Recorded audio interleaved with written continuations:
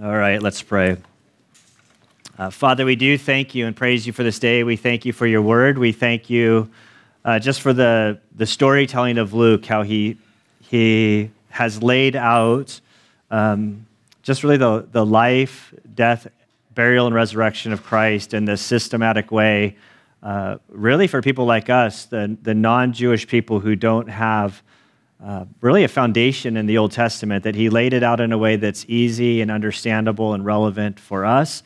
And so today I pray, Father, that as we go through this story and we see some conflict in Jesus' life, we pray that you would help us to see what happened in context and that we would see how it applies to our life today. Help us to see principles and how we can transfer them to our life and that we could walk with you just faithfully day by day.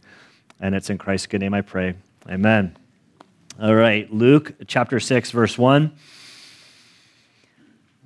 Now it happened that while he was passing through some grain fields on a Sabbath, and his disciples were picking the heads of grain, rubbing them in their hands, and eating the grain.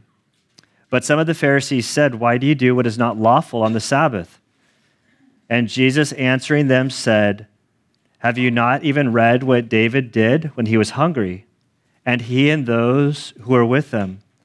Now he entered the house of God and took and ate the consecrated bread, which is not lawful for any to eat except for the priests alone.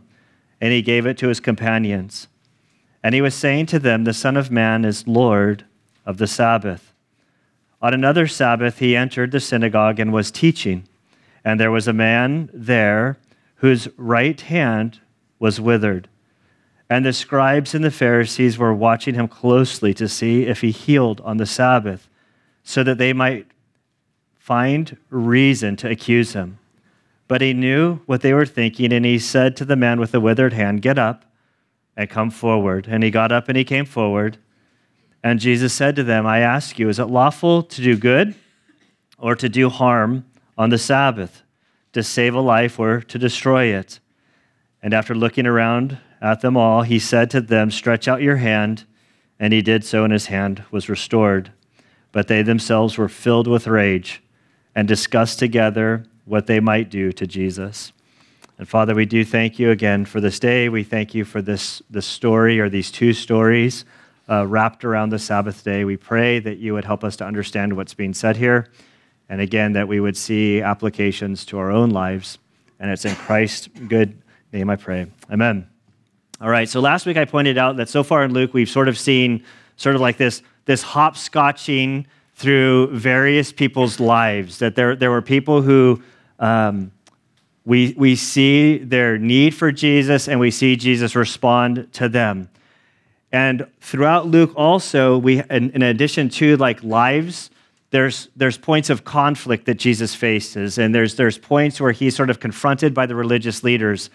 And today is the second of these conflicts, where if you were paying attention, you'll see that the conflict that he's facing is dealing with the Sabbath day. And so he's confronted by the religious leaders about the things that he's doing on a Saturday. And so we'll look at that. Up above me, behind me, I've listed the 3 times that the story is listed in the Gospels. We see here in Luke chapter 6, verses 1 through 11. Over in Matthew, it's in chapter 12, verses 1 through 8. And in Mark, it's chapter 2, verses 23 through 28. I may or may not turn over there, but if I reference the other ones, or I say something about this story that's not in the text before us, and I fail to mention where it came from, it's coming from one of the other accounts of what happened in this event. Okay, so we pick up on verse 1. Now it happened that he was passing through some grain fields on a Sabbath. This is just a beautiful little story. It's like Jesus and his guys, they're on a stroll. It's a Saturday. They're going through the grain fields, but we're introduced to this word, the Sabbath. And it's important for us to pick up. So for a lot of us, as we get into the story, we may or may not understand what the deal is with the Sabbath. But as you go through this word Sabbath pops up a whole bunch of different times. And clearly, what you could and couldn't do on this particular day was important to the Jewish people. And so it's important for us to sort of like answer the question, what is the Sabbath? What's the big deal behind it? What's going on here? So if we were to back up in the Bible and we were to go to Exodus, you can actually go to Exodus. As I get there, you can find your way. It's towards the beginning of the Bible. And in Exodus chapter 20, kind of where we know sort of affectionately is the Ten Commandments. It's over in that category. So the Sabbath is Saturday. It was the seventh day of their week. Their week went from Sunday through Friday, and then Saturday was the seventh day. It would run from sunset on Friday to sunset on Saturday. Their days, the way they understood the days, were a little bit different than we understand our days. We understand our days to go from sort of midnight to 11:59, and next week we'll see that we're going to lose one of those hours. And they understood it as like when the sun set, that was the beginning of a new day, and then it went till the sunset the next day. And the reason they thought this way is because if you go to Genesis, you'll see that it was evening and then morning day one. It was evening, then morning day one. You see that pattern in creation. It was the understanding of how days work, basically from the Bible. Somewhere along the lines, we've sort of shifted our understanding. And so it's the seventh day. In Exodus, as the Ten Commandments are unfolding, we have to remember sort of contextually of where the people of Israel found themselves during this time. So if we kind of left off in Genesis, remember they were down in Egypt.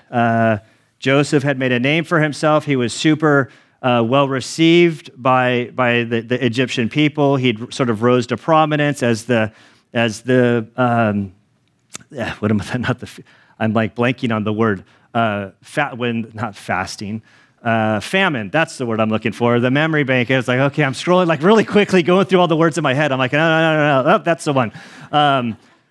So there's a famine. God had given him these dreams, and so he prepared for preparation so that the people of Egypt would have resources and power. And then ultimately, if his family comes down, his family's super well received. We ended Genesis. Eventually this year, we're going to pause in Luke, and we're going to go back to the story, and we're going to pick up in Egypt. And so we're going to go back to Egypt. We are going to go back to Egypt. We're going to go, there's too many files open in my brain. Like, you think the time change happened last night. We're going to go back to Exodus, which is in Egypt. And so as Exodus begins to open, we see that a couple generations goes by. And the people of Israel grew numerically. And the leaders of Egypt, they had kind of forgotten about Joseph, and they'd forgotten the history, and they began to grow more and more concerned about the Jewish people in their land. And so they ultimately were taken into bondage, and they were made slaves. And so there's great debate. You can research this on your own. We know that the people of Israel were in Egypt for about 430 years. Some say 400 years, some say 430. It just kind of depends on who you talk to. And somewhere during that journey, they became slaves. So the shortest number that they were slaves that I think you can come up with is about 100 years. Some would stretch it out, say even longer. And so you have like 100 years. Like, I mean, we're in 2024. I'm not even going to ask anybody, but I'm going to ask it in your head. I'm pretty sure that very few people here remember 1924. That's a very long time ago. So I'm not looking at anybody. But I don't think there's any 100-year-olds. There are a couple that are close, but we're not quite there. And so in 100 years, like, your memories can kind of fade. Like, so they were taken captivity. And as slaves, you don't have a lot of freedoms. You have what you have is work. And you work, and you work, and you work, and you work, and your identity is lost. And so now God frees them from Egypt. And then they're basically, what should take a couple days takes them 40 years because God has some lessons to teach them. And as they're wandering through the desert, God gives them the law. And that's the second half really of Exodus is sort of these guidelines for how they're to live and how they're to conduct themselves. And in Exodus chapter 20, this is the 10th commandment about the Sabbath. There in chapter 20, verse 8, God writes to the people of Israel, remember the Sabbath day, to keep it holy, to keep it set apart. 6 days you shall labor and do all your work, but on the seventh day the seventh day is a Sabbath day of the Lord your God. In it you shall not do any work. You or your son or your daughter, your male or your female servant or your cattle or your sojourner who stays with you, for in 6 days the Lord made the heavens and the earth and the sea and all that is in them, and he rested on the seventh day. Therefore, the Lord blessed the Sabbath day and made it holy. So this is a super simple concept. God says, okay, you guys have been slaves for 100 years, at least. I feel like I can conservatively say that the people of Israel were slaves for 100 years. They had no concept of what it meant to have freedom, what it meant to be able to live your lives, how to construct your days, how to set your schedules, anything like this. And so as they come out, God says, okay, you work for 6 days. And on that seventh day, you just press pause. You don't do any work. You don't do any labor. Not your animals, not your friends, your family, your visitors. Everybody's just to press pause from the stress and worries of the world, and you're going to take the time to rest. And you're going to focus on God. It's very simple. There was no real guidelines. It just said on the seventh day, press pause, rest. It's beautiful that we have a God that would give us the weekend. Like, this is awesome. I mean, this is a huge blessing. And it wouldn't take that long for people to mess it up. And if you were to read even further, and you're going to go into Leviticus, in Leviticus chapter 25, the first 7 verses, there's the idea of the Sabbath year, that every 7 years, every 7 years, you're supposed to give the land some rest. Now I'm not a farmer, and I think this is called something, but like where you're supposed to rotate the land to give it rest. God says, hey, on the 7th year, like you just don't even rest. You just don't even do anything on the land. Just let it rest, let it heal, take the time. And it's just sort of setting this pattern for them.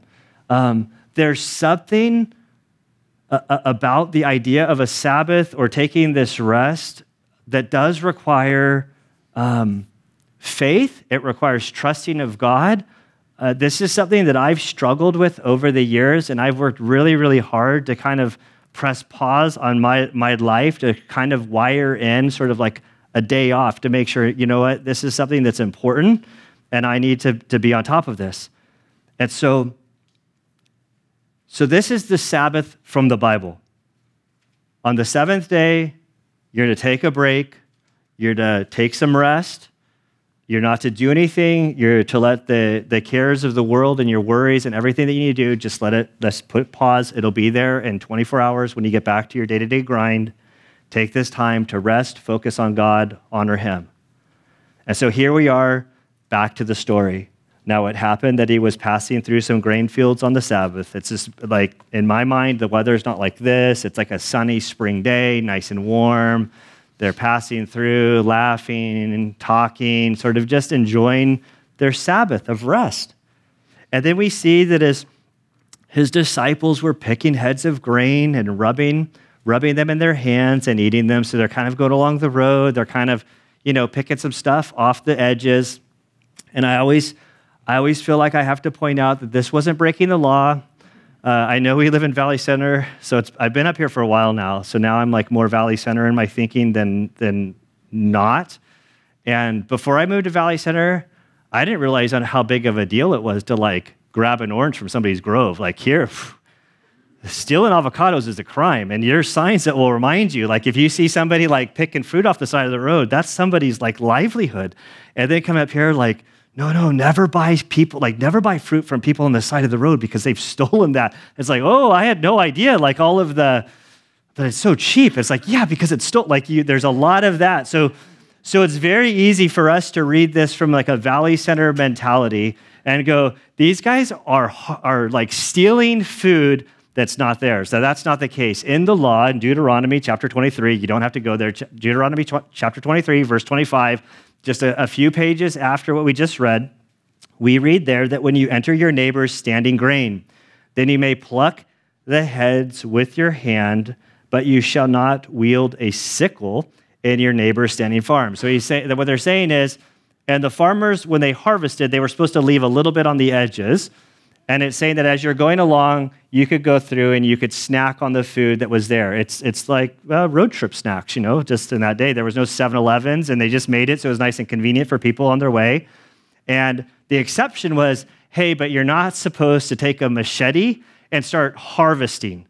And if you're harvesting the stuff so that you can carry it out with you to sell to somebody in the aftermarket, that is wrong and that was against the law.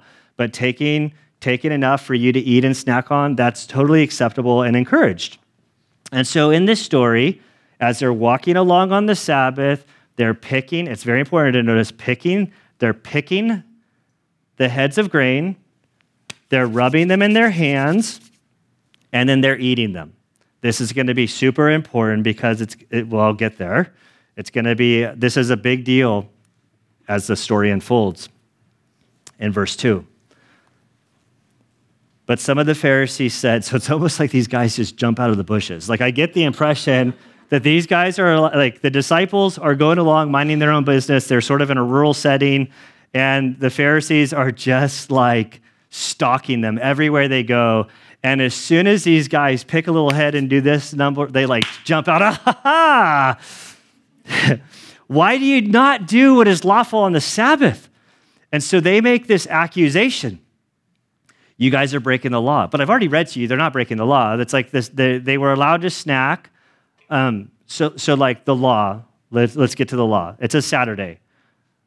The Sabbath law was very clear. Rest, don't work, okay? So they're on a stroll, they reach out, they have a little snack. That doesn't really constitute work in my mind. And they hop out of the bushes, and they're saying, why are you breaking the law? And so their accusations are sort of how to address this. Exodus chapter 20, verse 28, very simple. It was, don't work, take a day of rest, honor God during this day of rest. There's no expansion on it. But if you keep reading to Exodus chapter 35, verse 2, as you're encouraged to honor the Sabbath, it came with a warning. And it says, for 6 days work may be done, but on the seventh day you shall have a holy day, a Sabbath of complete rest to the Lord. Whoever does any work on it shall be put to death. So it's kind of like really, really, really open-ended. And if you violated it, it came with a harsh consequence, like you shall be put to death. And so then the religious leaders thought, okay, you know what? It's very open-ended, but like, how do we protect the people from violating this accidentally? Because if they violate it, then they have to be put to death. And so you could see how you'd want to put some guardrails up. And so I want to think that initially that when this started, it was done with like good intentions. And they went about, okay, like, is I don't know, like, does this count as work? If you're out and you're harvesting your fields because you're a farmer, does that count as work? They say, yeah, that's work. We shouldn't be doing that. And then like, but what if you're like a recreational gardener and you have a little backyard with some raised gardens and then you start doing some stuff there? It's work for them, so it's probably work for you also. Yeah. You're making a strong case. And I'd hate to execute somebody because they had some like tomato plants in their backyard and they thought they were just enjoying their Saturday. Then all of a sudden I realized that this is work and now we got to kill them because they did this on Saturday. And then it kind of like, well, if that's the case, what if you're on a walk on a Saturday and there's some grains there and you like pick one and then you eat it just as a snack? Is that work or is that not work? And they'd be like, well, technically when you pick the head, you're harvesting. You're harvesting one. And then when you do it in your hand, that's technically threshing, and you're blowing away the excess, and you have the seeds. And then if you eat it, you're preparing a meal. Well, you make a really strong case. So then they have all of these fences, these little man-made rules, additions to the law that they've created that then have become like laws sort of accepted by the people, but not necessarily like a law within the Bible. And these things are silly. I mean, if you go through the Mishnah, the rabbinic writings, there's like so much stuff of like, I can't even remember. Like I've skimmed them before. Like the one that comes to my mind right now is like if a girl had a little piece of rope around her like robe or dress or whatever, she could use that to pull up water from the well, but you couldn't use a rope because that would constitute a work. Or maybe it was tying the knot. Like there's all of these silly things that when we look back, they're just silly. But during their day, they're like, well, we don't want to execute the death penalty. And so it created this set of rules that people are taking really seriously. And as I'm going through this, I mean, you think it's really silly, but we just experienced this not too long ago. Like I don't know if you guys remember COVID. Do you guys remember COVID? You remember it? And it wasn't like, we were like 3 weeks in, and it was like, if you didn't have a mask on or you had a mask on, if you're like, wait, you're breaking the law. And it's like, well, wait. What law am I breaking? Like they put out a regulation, that's not a law. And it quickly like turned into like all of the things that you could and couldn't do. And then people were like saying, hey, you're breaking the law or you're not breaking the law. But they're like, that's not actually the law. That's not like I'm not like a lawyer or a policeman. But like to actually be a law, there are certain things that have to happen, but none of these things were actually done. And so it's kind of like this sort of thing. These aren't actually laws, but the people understood them to be as if it was from the very word of God. And so as they're eating and they're doing this stuff, they say, why are you doing what's not lawful on the Sabbath? So the Pharisees, as they make this accusation, they're saying from their Mishnah, their writings, their teachings, they had constituted that if it was a Saturday and you're walking down the road and you ate some grain off the side of the road, that you harvested, you threshed, and then you prepared a meal. And that was not allowed on the Sabbath. And so these guys just witnessed them break these Sabbath laws. And so they come to Jesus, they make the accusation, they take in this beautiful gift that God has given of the Sabbath, this thing of a day of rest that was supposed to be a blessing to people had become a weapon, something that they could use to come down and scold and hurt the people that were trying to live their lives for God. So this blessing had become a curse. They created all these laws, and it's kind of fun. The irony is the Pharisees are working really, really hard on the Sabbath to try to correct Jesus, but they don't see their own legalism, and they don't see their own hypocrisy. They're at very best they think, well, we're just trying to protect.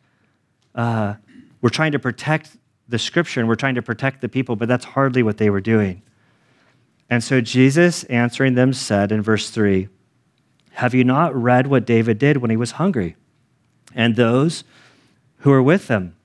How he entered the house of God, and he took and he ate the consecrated bread, which is not lawful for any to eat, except the priests alone, and he gave it to his companions." So this is a story back in 1 Samuel 21. We're not going to go there. But if you remember this account, David had been sort of appointed by God to be the next king. Saul is still alive. Saul doesn't really like the fact that David had been appointed king. David's trying to honor the current king, and the current king is trying to kill David. So David and his mighty men are sort of like running from the king. They're trying to stay alive. They find themselves down by the Dead Sea. They go into this place where the priest is, and they're like, dude, we're starving. Do you have any food? And the priest is like, no, we don't have any food. It's like, we have this consecrated bread, but that's not food, and I'm not allowed to like feed it to you. But David, Gunner's putting this into my own memory, But it's like, please, man, we're starving. Like, please, like, serve God in this way. And the priest asked him a couple questions. Like, have these things been going on in your life? Are you guys clean? Are all this stuff? And David's like, yes, yes, yes. And the priest is like, okay, like the law says that this bread is only for the priest to eat under these specific circumstances, but I can see your need. I can see that it's valid.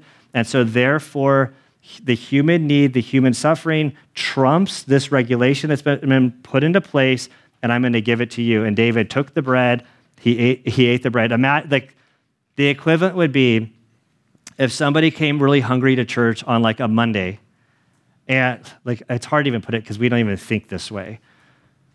But if somebody like comes to the door and says, hey, I'm hungry, do you have any food? It's like, no, we don't have any food. But I'm like, I do have some stale matzah crackers that are like in the kitchen. Would you? And some leftover grape juice.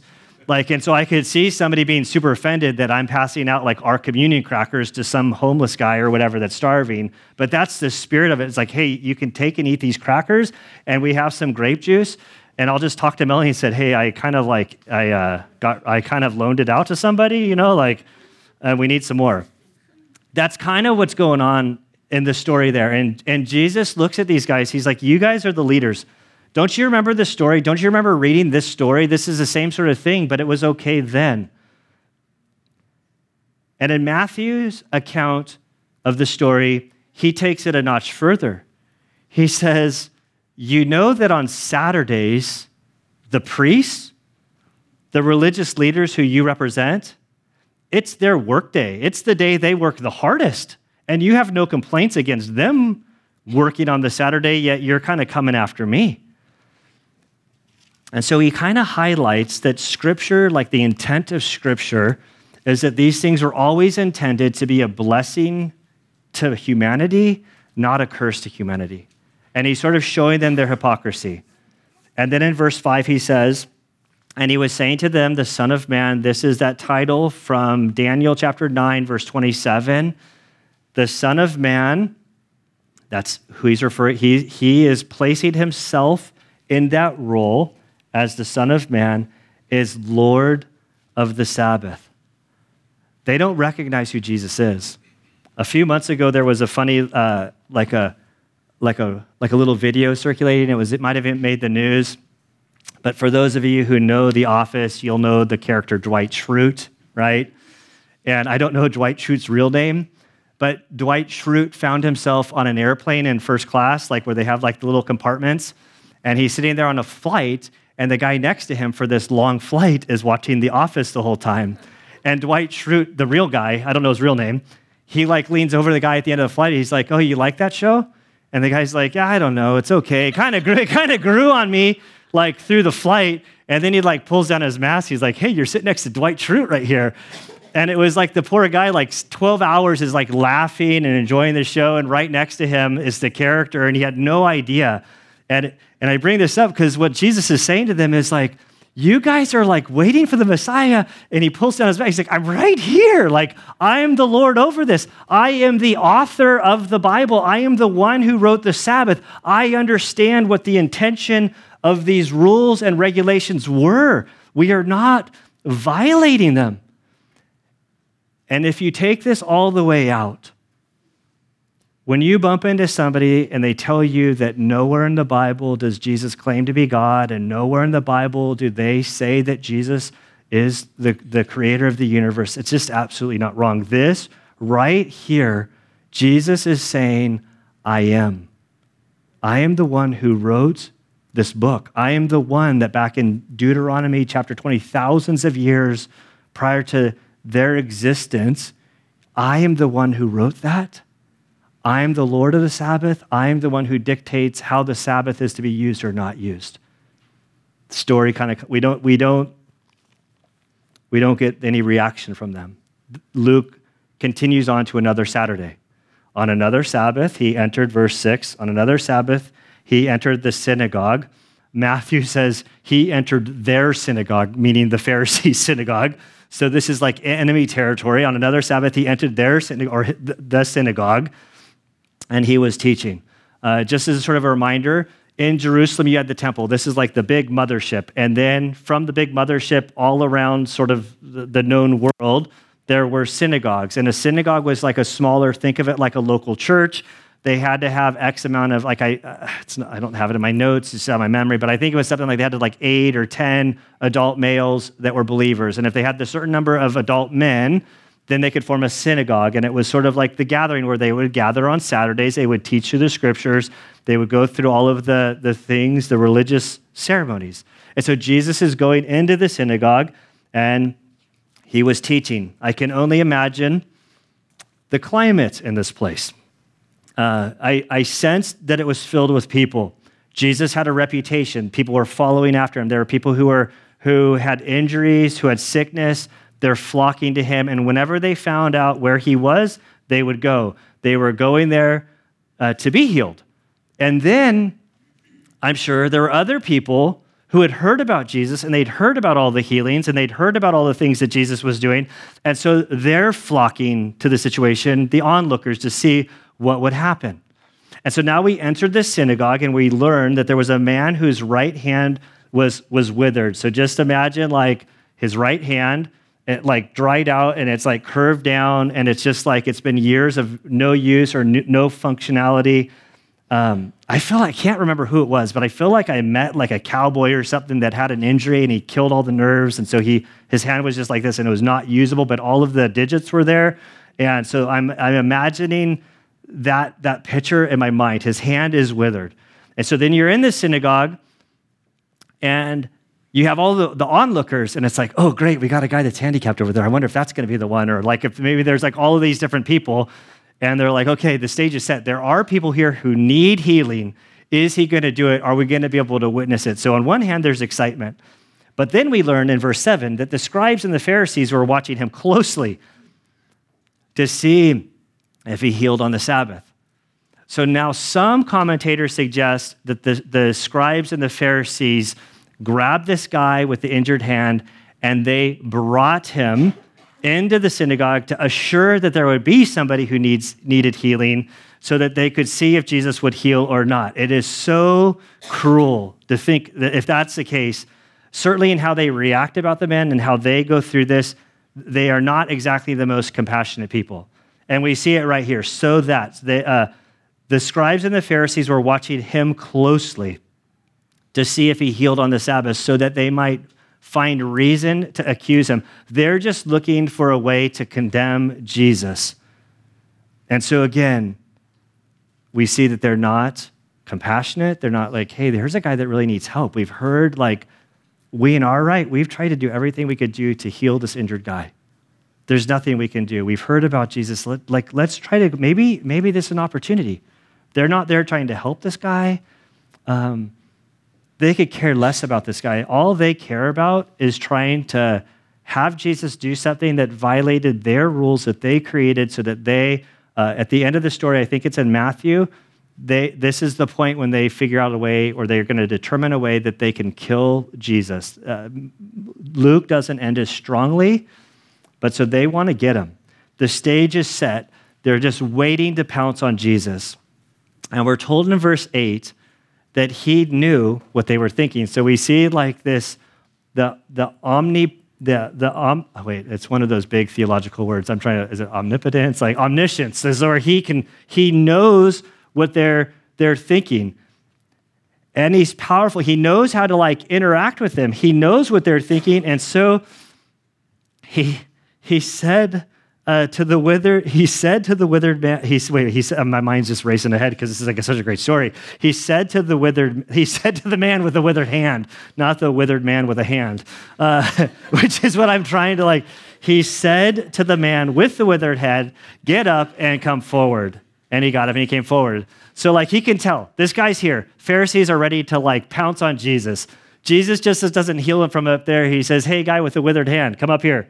So the guy with the withered hand, he's like, oh, this is awesome. Like, what's going on? I could hear the excitement of this. Jesus is doing this kind of for the Pharisees. He knows what they're thinking. So he brings the guy front and centered.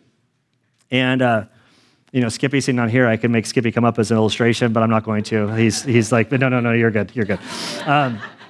I need to be careful with my joking.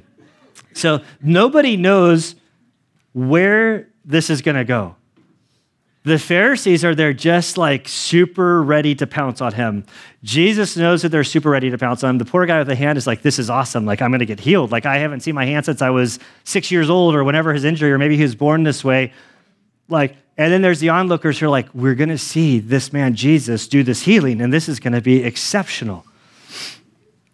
And so in verse 9, Jesus said to them, I ask you, is it lawful to do good or to do harm on the Sabbath, to save a life or to destroy it? Really simple question. So now he has the guy up front, withered hand. He's not talking to this guy. He like looks at the Pharisees who he knows are thinking the thoughts that they're thinking.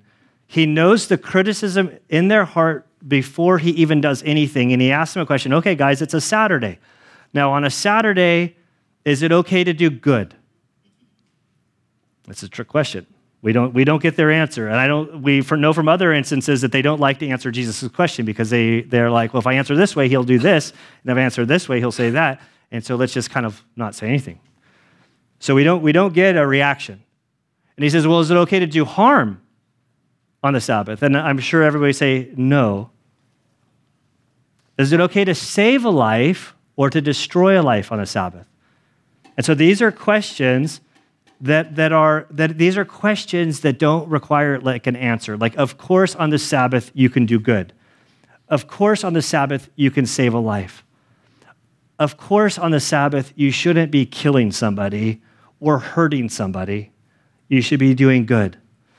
Over in Matthew, he's going to take this context and he's going to expand it even further. And he's going to basically say, hey, the most of us are shepherds here, and we're familiar with shepherds. And if you have a sheep that finds himself on a ditch on a Saturday, are you going to go get the sheep? I've been around a lot of cowboys, and like Anna's grandpa was a big old he wasn't a big old guy. He was a little guy with a big old ranch and a lot of cattle. And it's pretty cool when you're up there and it's like, the phone rings. It's like, hey, some of your cows are out. It's like, all hands on deck. It doesn't matter if it's raining, snowing. Like, we're all going to get out there. And like, I've had the opportunity of being on like the little roundup and not knowing what I was going to do and super afraid of the cows and just glad I had nothing. Like, thankfully I wasn't involved. Thankfully the job got done. Like, thankfully it went much calmer than the shows I've watched, like When Animals Attack. And it was really simple. They just went up, they opened the gate, and the cows walked through the gate, and then they closed the gate. But it was like, if this was a Sabbath, Jesus is saying, if one of your animals is hurt, you're going to go get your sheep out of the ditch, and you're going to fix it, and you're going to help it, even if it's a Saturday, because that's the spirit of the law. Like, that's the idea of the Sabbath is for you to rest. Of course, there's situations when you're going to have to do something. Over in Mark ends with Jesus saying and reminding them that the Sabbath was made for man and not man for the Sabbath.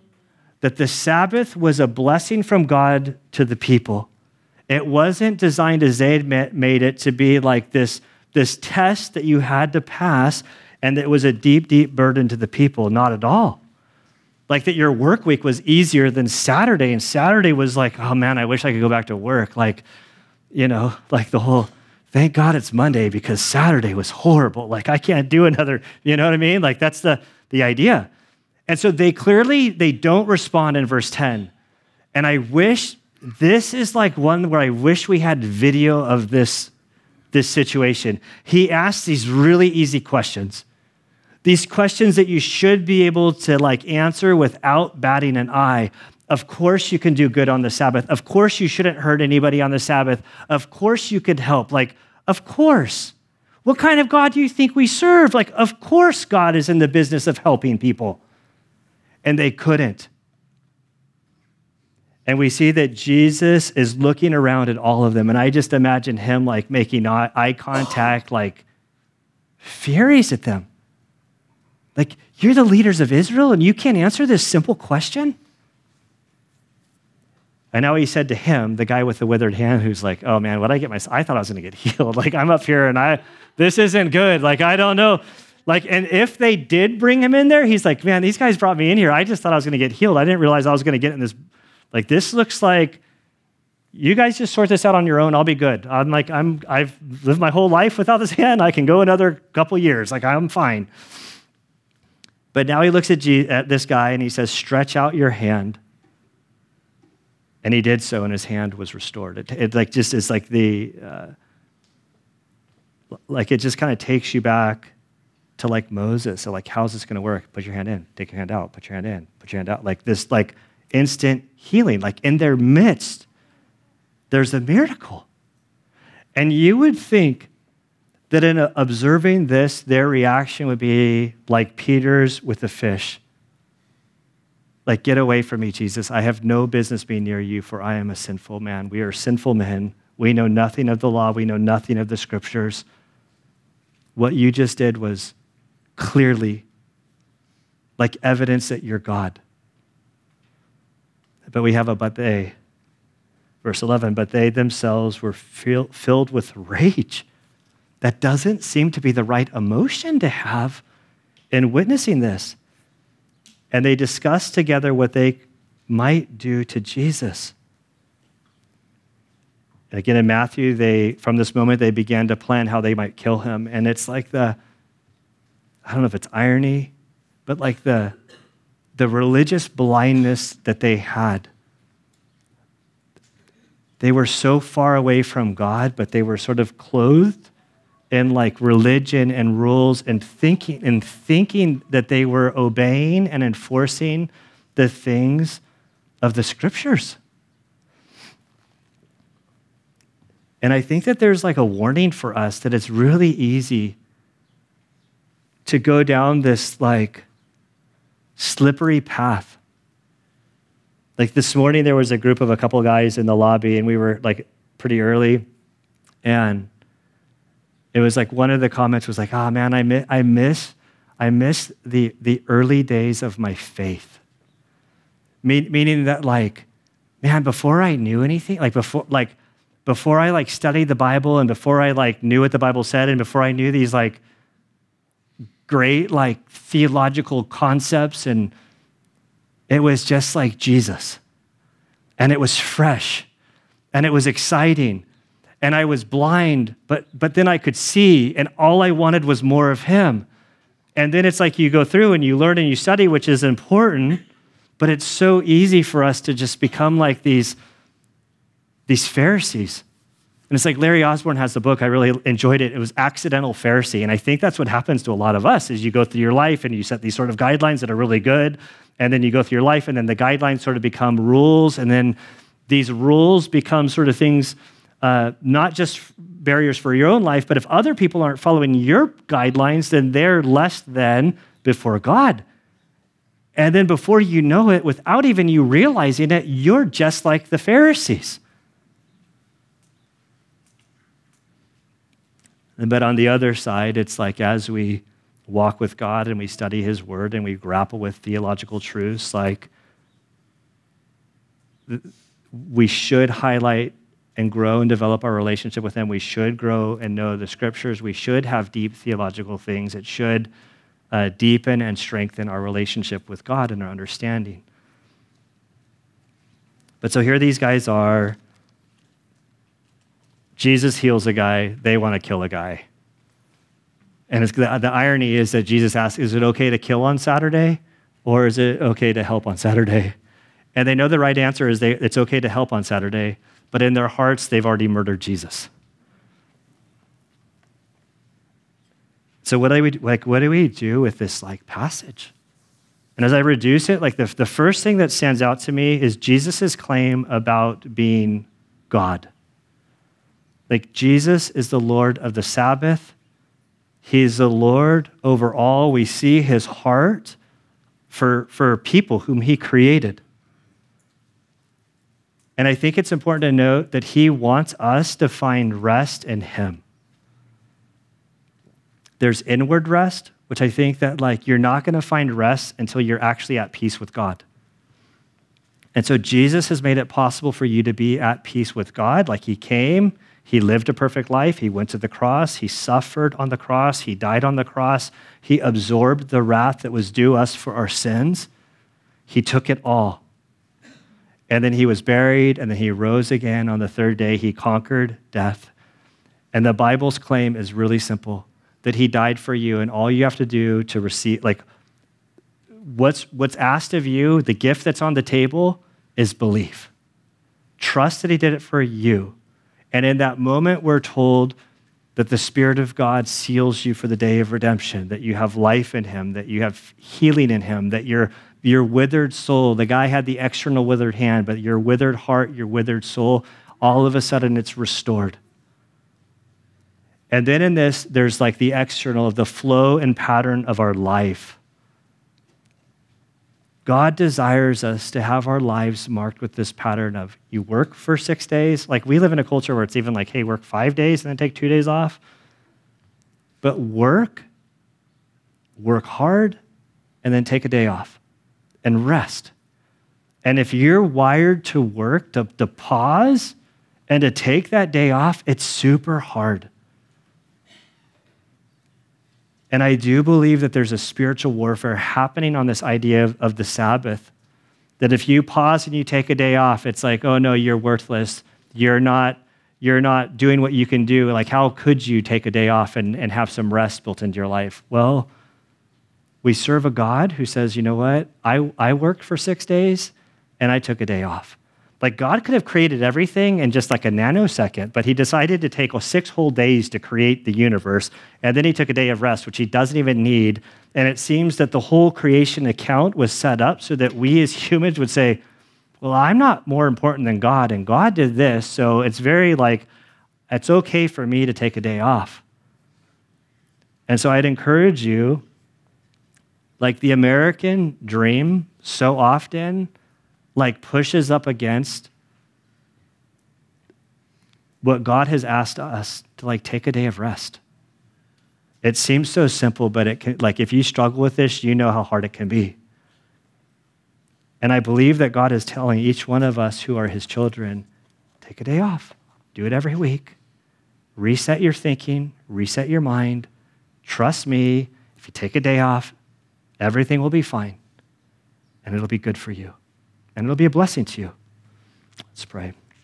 Father, we do thank you and praise you, Lord, for you are so good to us. You're such an awesome God that you would desire us to pause every week, just to take some time off, to rest and to do nothing, to spend a whole day in our pajamas and to just not do anything. It doesn't sit well against those of us with like hard work ethics and we like to do stuff.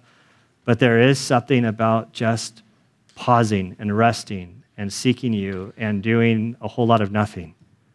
And so we thank you that you are the God of the weekend and the God of rest. And so, Father, I pray for each person here that you would help us to ultimately find rest in you through salvation, that we would trust in the work of Christ for our relationship with you. And for those of us who have trusted in you, Father, I pray that you would help us to trust you with our schedules. There's so much stuff that needs to get done.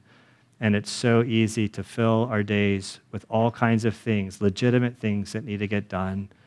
And so to press pause for 24 hours just seems impossible at times. And sometimes it is. But Father, I pray that you would help us to be a people who would be able to order our lives in a way that you desire us to order them. That we would find peace, that we would find rest, even with taking a day of rest. We love you, God, that you work this way and desire this of us. And it's in Christ's good name I pray. Amen.